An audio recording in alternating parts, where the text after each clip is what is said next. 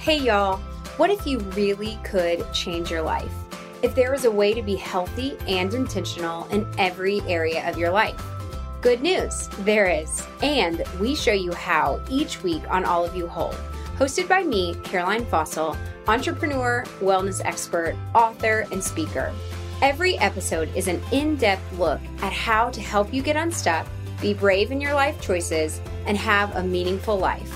All either from my own experiences or from the experts I interview. My goal is to help you build a healthy, connected, and intentional life that fulfills your greatest purpose. I feel like today's guest needs no introduction, but in case you haven't run across Teri Turner of No Crumbs Left, she is a Whole30 paleo gluten-free blogger. She also has a best-selling cookbook, the No Crumbs Left cookbook. So she is an author, blogger, also has a top podcast. She just loves to eat, lives in Chicago. She is seriously one of my all-time favorite people. So when she offered to do a virtual book tour for me, I just jumped at the opportunity. We decided to go ahead and record it and make it a podcast episode so that you guys could listen to it too. She is just such a gem of a human being. You just want to grab a cup of tea, snuggle under a warm blanket by the fire, sitting next to Teri Turner. I could talk to her seriously all day. So I hope you enjoy our conversation about life, about writing cookbooks, about this paleo way of eating. Honestly, this is just girl talk, and we talk about all the things. So I hope you enjoy as much as I did. Thanks for joining us, everybody. We are here with Teri Turner, the infamous Teri Turner of No Crumbs Left. And so, Teri, I would love for you to introduce yourself to our listeners. Thank you. It's a big day because we celebrated 400,000 followers on Instagram. You are so amazing. 412,000. And I'm a cookbook author. I'm a blogger. I'm a podcaster. Mostly I'm a person that likes to eat. And I had the opportunity I was invited to do a Whole30 endorsed book a couple of years ago, which has been like a lot of fun and fabulous. It's so good. I like being in this space and talking to people like yourself. We've had an opportunity to be together at things before. Yes. And to, empower other women. And, I dig the whole process. And I'm a mother, grown kids, but I'm a mother also. Right? Yes. Your kids are so precious too. Amazing. Well, I want to start out by asking you about how did you start No Crumbs Left? Because to be honest with you, I feel like everyone I know in this space is in their 30s, and you're what, 41? Yeah, exactly. 41 on repeat. Yeah. No, how did you start No Crumbs Left? I turned 60 this year. So I never was like, I want to be a blogger or anything. I've always been a person that likes to eat and likes to cook. Right. And so it was a lot of fun, just like I've always been on that foodie journey. Like, what are we going to eat? My friends would, make my recipes. So I was well known in my circle of friends, for being a foodie. So really my kids were kind of nearly out of the house. And I was like, I need more in my life. I said to my friend, Kate Schifrin, over like a washing machine one day that she was helping me buy. I said, I need more in my life and I don't know what that looks like. And I always feel like when we do that, we open up the possibility for all that can be. Yes. And so, what year was that? That's what I want to know. Remind me when No Crumbs Left started. I feel like the blog, 2015, really 2016, I think is when the blog was. Yeah. And, really there was just Instagram with 44 followers, and I was just sharing, kind of what I love to do. And an audience showed up kind of one after another. I remember thinking, oh my God, what if I could get to like 200 followers or something? So, oh my gosh. And I did a lot of it at that point with my kid, Lucy, who's now called September. And we did a lot of that together, and that was a lot of fun. And at a certain point, Lucy decided that we needed to set up a Facebook. And so Lucy took all of my recipes and pictures and things that they had been editing and basically launched a Facebook without even telling me. People could like navigate to my house, Yes. Oh my gosh. Me, as a chef. I'm like, I'm not a chef. I'm really a home cook. Sure. But she invited friends who invited friends who invited friends who invited friends. Yes. And we've got 500,000 people following on Facebook. And so it led to all kinds of wonderful things. And it unraveled in a wonderful way, which I think is the way sometimes when we're not efforting, too much. I know. Yeah. Oh man. Yeah. I just love Lucy, and good for her for helping. Sometimes we need a Lucy to come along and either say, you can do this, or say, you can do this. Let me like fill in the blanks. Like maybe you don't know how to set a Facebook page. Let me set it up for you or whatever. Oh, I love that. Yep. That's so amazing. It's been a fun journey, and the podcast started because somebody wanted for Lucy and I to talk about our experience. At the time, Lucy was dating a woman. Right. And people were like, oh, why don't we announce that Lucy's a lesbian? Like, why isn't it a big deal? So people wanted to know the story of Lucy's coming out and everything. And so Joe Feldman, who was with Cards Against Humanity, contacted me and said, do you want to come in and you guys could do a podcast? Wow. And we did. And that was the first episode. We're now, season 4, we're 100 episodes in. So, yes. And, we're talking to different people about different things. So, yeah. And is that episode, that first one, I know was so impactful for so many people, both people in the LGBTQIA community and parents alike, right? Yep. Is that still your number one downloaded episode? Do you know? I think it is. I think it is. I mean, it definitely went viral, and I think it is. And it just started something. Now Lucy does an after show with me. So great. And I get used to the name September because when your kid changes their name, it's so hard. I know. It's a process too. Yes. Right. And goes from she, her to they, them. It's, So sometimes I'm good at it and sometimes I know, I'm not good at it, but you're trying. I know I had a friend in college went from Hannah to Isabel, not the same thing, but went from Hannah to Isabel. And I had to like change it in my phone. Hannah, to Hannah, Isabel. And then finally she was Isabel. But it's like when someone's been something to you for so long, it's hard to change. Right. Oh, that's great. And we had it's Lucy in September in the phone right now. But you'll get there. To September. So that's so precious. I am so excited about your book and, thank incredible. You. So tell me a little bit about the book. I mean, I know you're a lover of paleo. It's like, why are you? And why is this book paleo? And I want to know about the book. Yes. Oh, the paleo journey, man, it's been interesting. So you probably know this, but I got married really young, as some of us in the Southeast do. So I got married at 22, pregnant at 22, not purposefully, had Ella at 23. So I'm going to have a baby in 2022. It was 2013. So I was this fresh young mom, and we had been vegan. Chaz and I, my husband, had been vegan for 5 years. And then Ella comes along, born at 30 weeks, in the NICU for 5 weeks. I mean, it was crazy. It was absolutely crazy. So then when she started eating solids, I kind of had this nutrition crisis and was just thinking, it's one thing to make a nutritional choice for yourself. It's another thing to make that choice for a developing child. And so I'm just like, I don't think I can do this whole vegetarian vegan thing for a child. I don't even think I was doing it really correctly myself at the time. And so we went kind of back to the drawing board, and I was at Hilton Head Beach and with my whole family, my mom and my dad and my sister and Chaz. And I brought the book, It Starts With Food, which is Whole30's very first book. So this was 2014. It had been out for a year or two. Read that book. It talked all about the nutrition science. That was May of 2014. We did a Whole30 in June of 2014. And I started my blog in July of 2014. So it made that much of an impact on us that my thought at the time, and I feel like, Teri, you and I started around a similar time.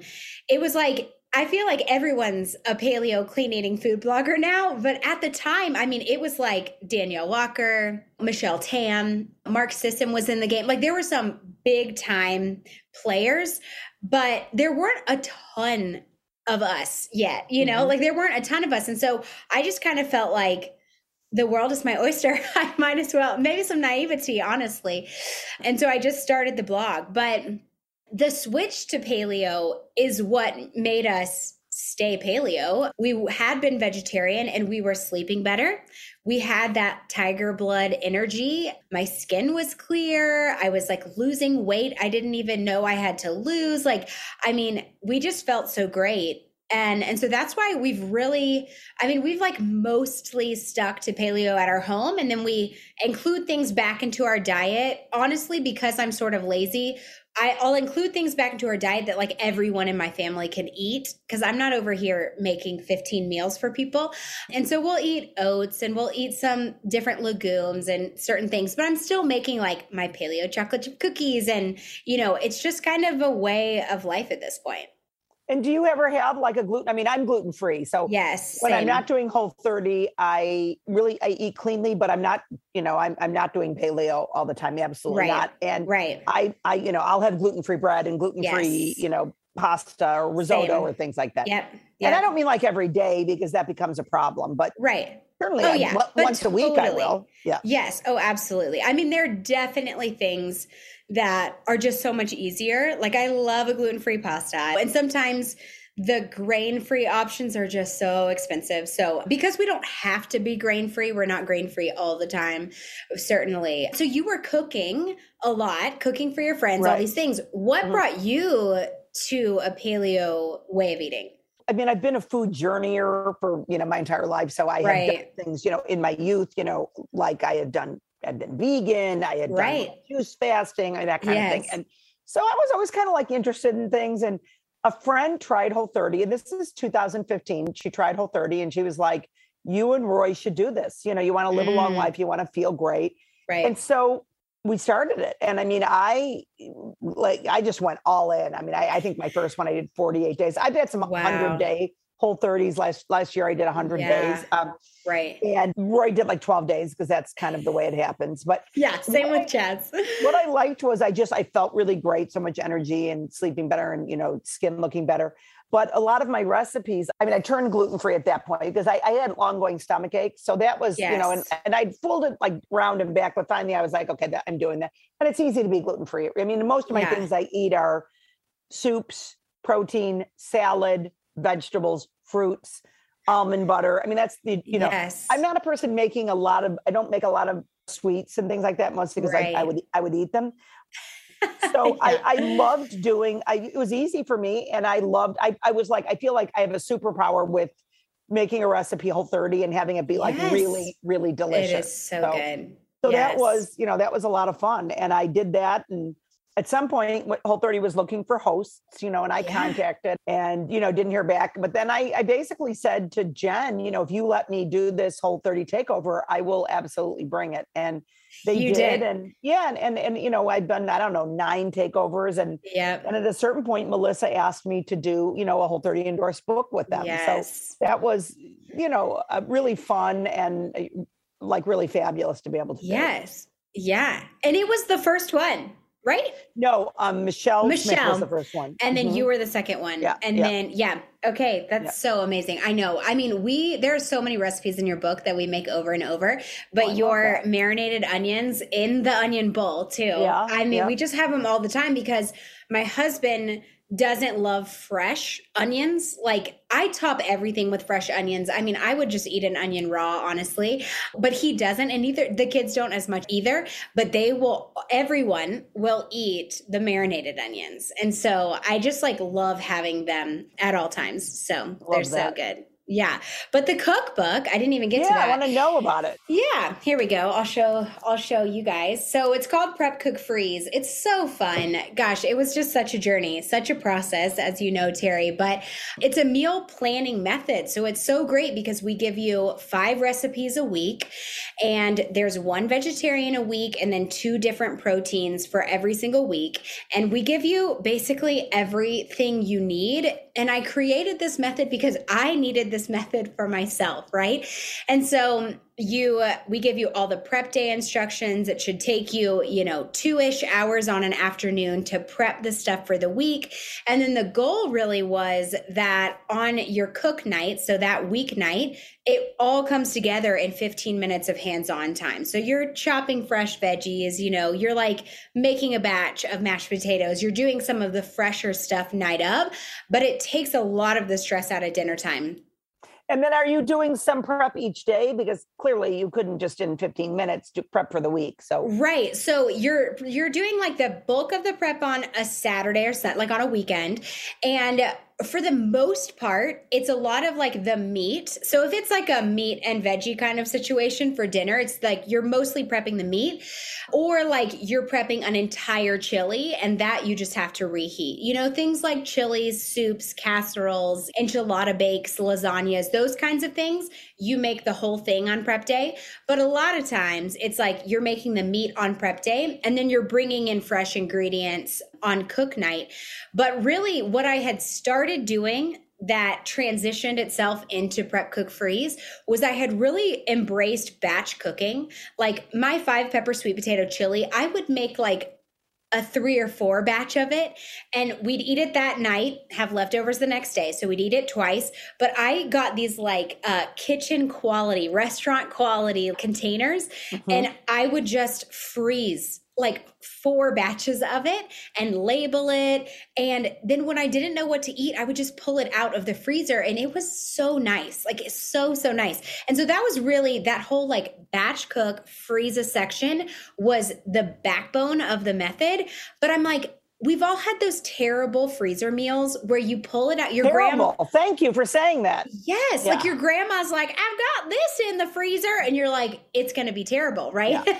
And right. So what we really tried to do was bring in the fresh element. And so, you've got something in the freezer, you're going to thaw it, but we've confirmed that it freezes well. And then you can bring back in fresh ingredients when you are thawing it out and reheating it. And so you're prepping once for 2 weeks of meals. So you eat it once fresh, and then you've frozen apart and you eat it again another time. So it's really fun. Yeah. So what are some of the very best recipes to do that with? I mean, because here's the funny thing about me. I barely freeze anything. I freeze stock. I freeze, and I make homemade stock. So I freeze stock. Yes. I freeze proteins. I freeze some things from the summer, like, I might freeze dried tomatoes or cut corn off the cob. I freeze leftover vegetables to make vegetable stock.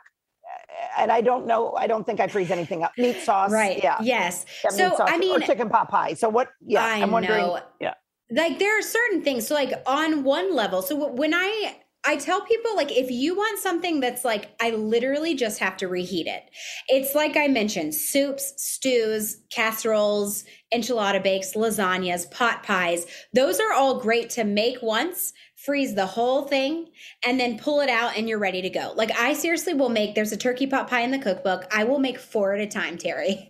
So I have 3 in the freezer. What's your crust? Okay, so I think I perfected the paleo crust. So if you want to go all out and make it, you can. Okay. Recently, and the book is fully paleo, but because our family is just gluten-free, I bought this crust at Sprouts, and I think it's the only gluten-free crust on the market that you can just buy at the store. It's like wholesome. Holy.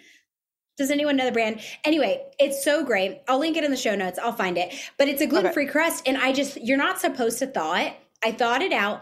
I put the pot pie in it. I put the 2 crusts with the metal on it, sealed it because it was already thawed, right? And then got the extra off the edges, put it in the oven. The last 10 minutes, I took off the top tin. I mean, it's the best crust. It's like rice flour and sustainable palm oil. It is the best crust you've ever had. So it was so easy, way easier than making your own crust, but we do have the recipe. I'm all about, in that kind of situation, it's like hummus for me, and I don't really have a lot of legumes. nobody makes better hummus in the Middle Eastern store. In what world am I going to make a better hummus? Buy your hummus. I mean, right. Exactly. Yeah. And so that's one of the things actually, Teri, that I had to like swallow my ego, because we had some recipe testers test every single week. And we had a few people say, oh yeah, that took me 2 hours.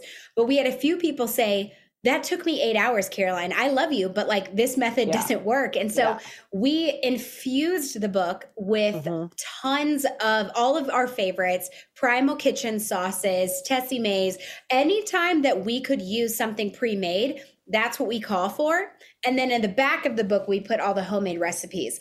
And I've now started cooking this way. And I'm like, there are so many more options on the market now than when you and I started eating paleo. Why not use the store-bought barbecue sauce, right? Like, why not save yourself an entire sauce? There's no world we should be making barbecue sauce.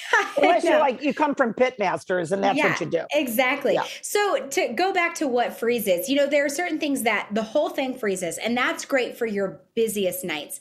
But then, like you said, when I tell people, okay, get my cookbook, don't get my cookbook. If you want to use this method I created, the easiest way to implement it into your life is batch cook your protein. So let's take taco night, for example. Taco night, you traditionally have a pound of ground beef. Let's say you have like Siete taco seasoning. You sprinkle it on top. You brown the meat with the seasonings. And then you've got all your toppings and your shells, right?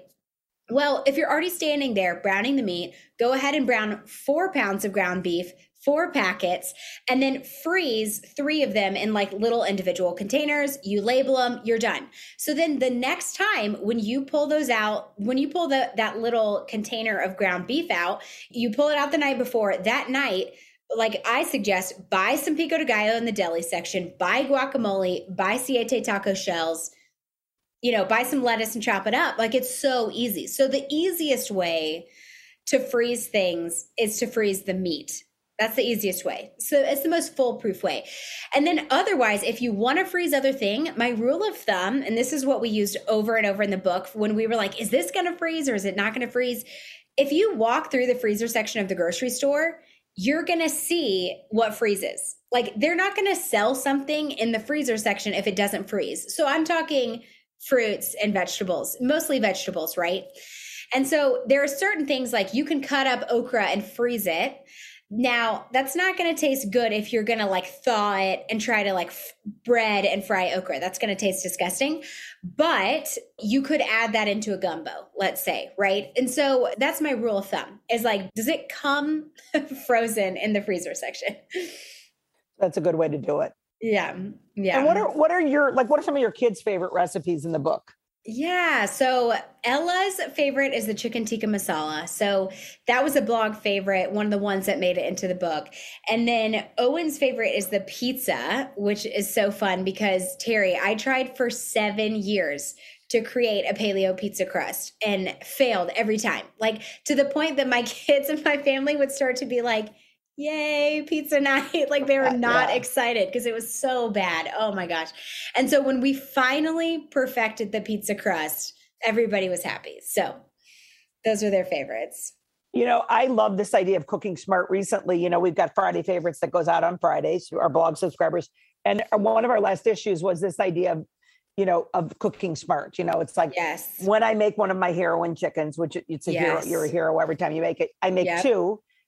Because you can do one and cook it, and you can do the other one. It can be like a sandwich for one night or a lettuce wrap. It can be like my Whole30 new Sunday salad. It can take the chicken from that, and it can be the chicken for that. It can be on so many wonderful things. Yeah. Or chicken salad. It's one of my favorite Whole30 things. So I like this idea of like how to cook smart. When I do a roasted sweet potato in cubes, do 2 of them. Whatever. When I make my chive dressing, make 2. And that's kind of the way that I do meal prep is that kind of thing. You're just batching, because my thing too is like, you're already there. You're already doing it. So you might as well make more, especially these things that are either going to freeze, or some of these like salad dressings and things, like they have sell by, use by dates on the bottom. When you make them yourself, I mean, they're going to last forever and ever and ever. So might as well, for sure. And what's one of your favorite recipes from the book? My favorite is the mustard pork tenderloin. It is so simple. I know you make pork tenderloin, but growing up, my mom was always saying pork tenderloin's hard to cook. It will dry out and then it tastes terrible and all these things. Well, this recipe is just some olive oil, mustard, garlic, rosemary, and you use whole garlic cloves. So you just brown it in your Dutch oven, put the lid on, put it in the oven, and the entire garlic cloves like marinate and just roast. And I'll like steal all of them. They're so good. So we serve them with sweet potato latkes and like a simple horseradish mayo. And I mean, I make it, it's one of those, I mean, Teri, you're so good at entertaining and like, the salad platters and like, you're just so good at hosting. And this is one of those dishes that like, it's just a crowd pleaser. And it's just one of those things that's simple and impressive. Like people are like, this is so good. And you're like, if you knew it took me 5 minutes, Well, that's even better when it takes you that. What are some of your other, like your tips from the book? Like, what are we going to find in there? What tips are really going to help us get dinner on the table in a way that isn't stressful?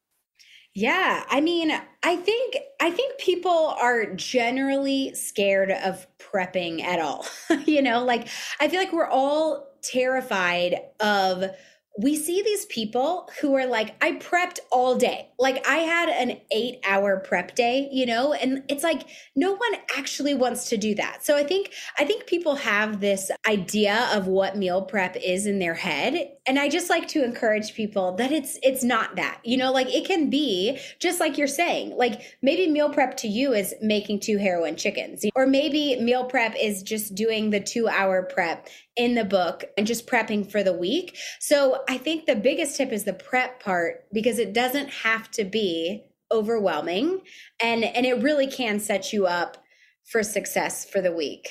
What was the process like? I mean, I know from writing a book, it's like the undertaking. Yes, nobody has any freaking idea. Nobody. What was that like for you?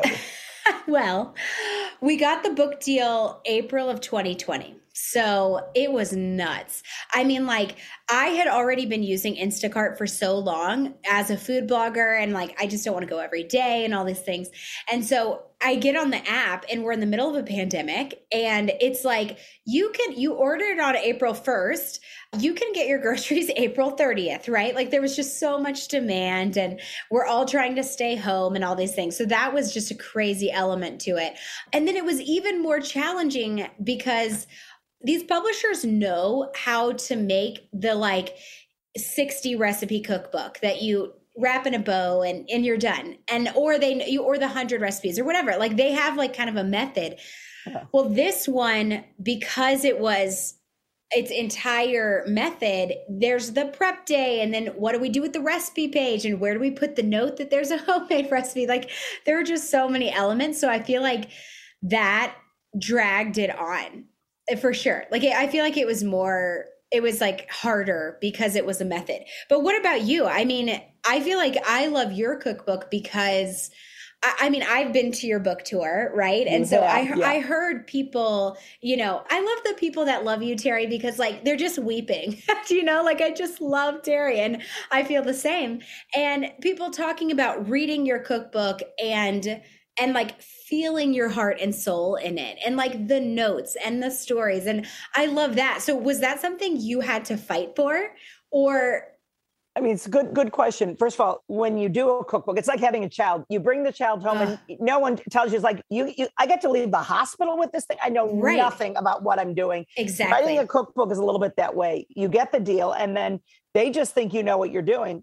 No idea what I'm doing. No, and right. I'm not really a recipe writer. I'm more like an adventurer in the kitchen. And then it's like, what did I even do? So getting a recipe for me, and it was really the reason I didn't want to do it was, I hate being locked into recipes, but Melissa Urban offers you this opportunity. Yeah, you got to do it. You're not going to say no. And I wouldn't have said yes, let me just tell you, except for that. I'm so glad I said yes. It was a leap of faith. I found it to be really, really hard. And it's like, you make it, is that right? Does it need to be different? Trying it again. Right. And then there were things I wanted to add. Like I was like, I want to add quotes throughout my book because on the page, it's not uncommon for me to put some kind of positive thinking quote up. Yes. So I wanted to add that. I wanted to add some stories about like my family, my parents and things like that. And no, the thing about my publisher, Justin, who at that point was at the big publishing house, and I can't think of the name, and now he's HMH, right? HMH. Thank you. And now he's with Simon Schuster. Okay. He is that I think he trusts people and he lets you do your thing. Now, mind you, I could have used actually probably a little more help than I got. And Ann Volkheim, who they said you have to get a recipe tester. So I was like, no problem. So we did the recipe a million times, and then you give it to Ann, and she knows you need to put the comma here. That's not the way you say it. You say chopped before this. You know that kind of thing. So she was fantastic, and she had done a lot of cookbooks. So she was like kind of like a mother to me, even though I'm older than she is. So she was just like great, and she really understood the way I cooked, and she really liked my food. Anyways, love her.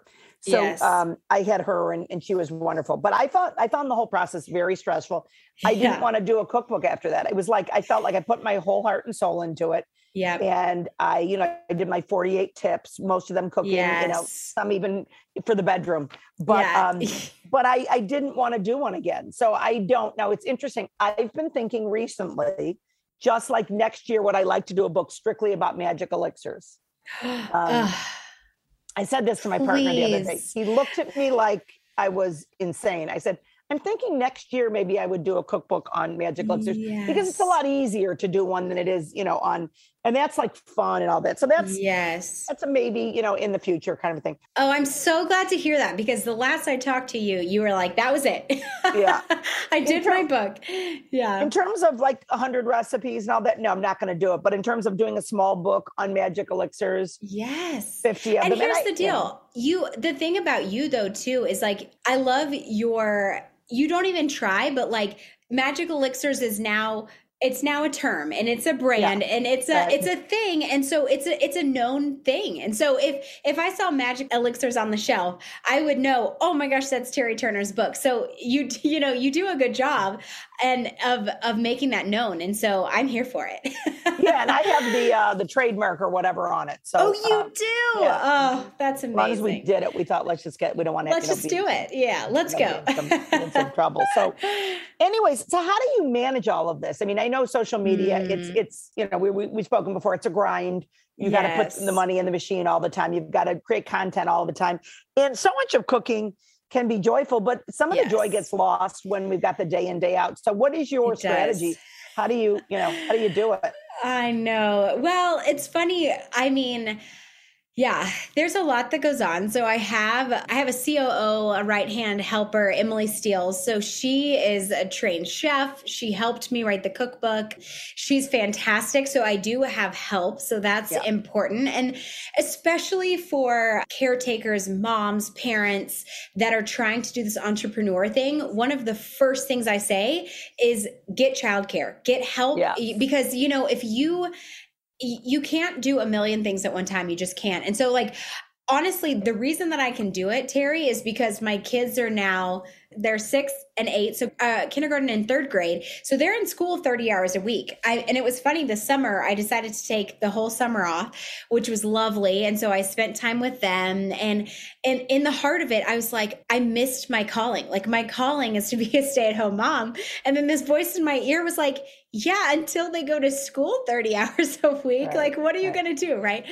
And so that's really how I do it, is they're in school. But even when they were little, like I made sure to send them to a preschool. I mean, I personally think it's great for them. They have, both of my children since age 1 have loved some sort of school, whether that's half day, 3 days a week, whatever. And then that just gave me the outlet to both be mom, in the afternoons, but also have this creative outlet and help people how I want to serve them and all of these things. So that is part of it, is that I just have help and they're at school. And then I think the other thing, and it's not always easy, but just coming back to what is actually important to me, right? And why am I doing this? And I'm really doing this to help people live their healthiest lives, their most fulfilled lives. And so, would it be fun to have a show on the Magnolia Network and to have millions of followers and do all these things? Sure, that would be great. I wouldn't turn it down, but it can be so discouraging throwing content into the wheel, grinding day after day, and not seeing, you do something and you're like, that's going viral and 4 people like it, And so it's the worst. It's the worst when you're like, this is so genius. I love it. Yes. This is a moment. And you put it out and it's like, no, Flop. It's not. It's definitely disheartening. I know. Yeah. And so, just realizing there's a lot of forces at play right now, especially with social media. And it seems like they're kind of maybe trying to make it less that way, which is good. But just remembering it's not a popularity contest. This is literally a robot making these choices for my Instagram page or TikTok page or podcast or whatever it is at the time. And that's not the important thing. So I think just focusing on my purpose and why I'm doing it really, I guess it really brings me back to it. That's what keeps me grounded. And I'm not always in that place, but I think I'm happiest when I'm in that place.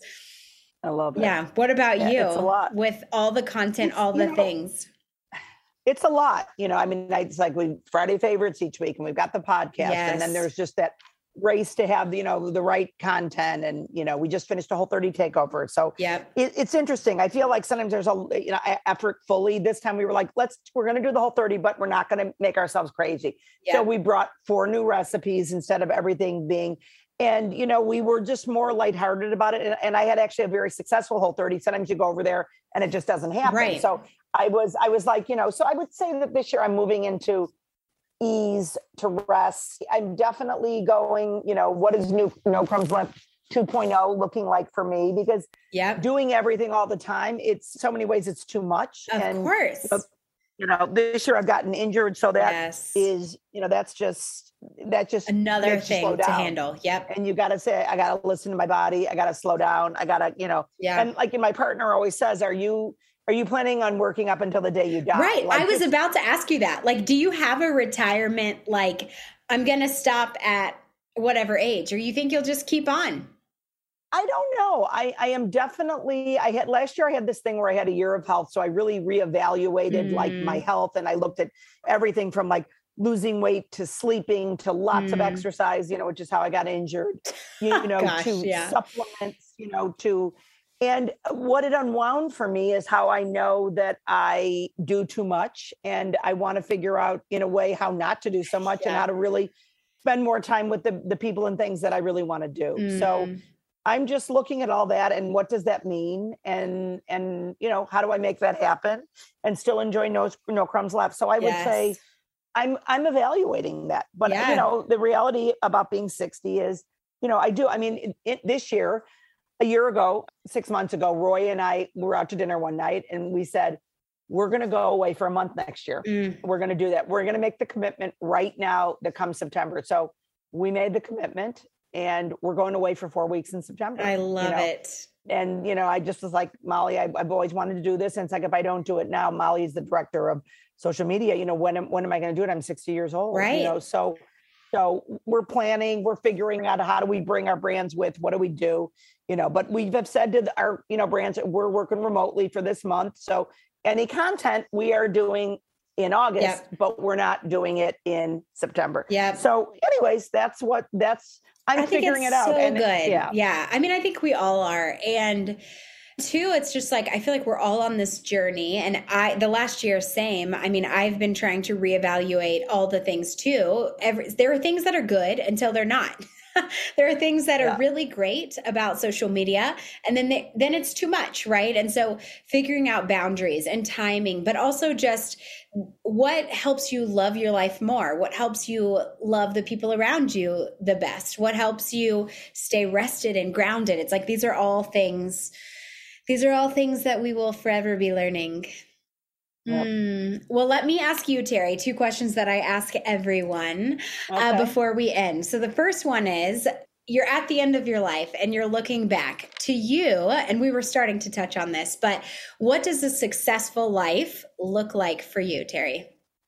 I mean, I think a successful life is a lot about loving your people, loving the people in your life and spending time and having experiences with them. So looking back on a life, it'll be a life well lived with people that I love. I love that. And for me also, I came from a family where making a difference was important. Yes. And so every day in every way that I can, and I've been fortunate in my life in more ways than one. I mean, I just had amazing parents that loved us so much. Yes. And my parents were fortunate people. So we always knew that, when a lot's been given, a lot is expected. Yes. And so making a difference.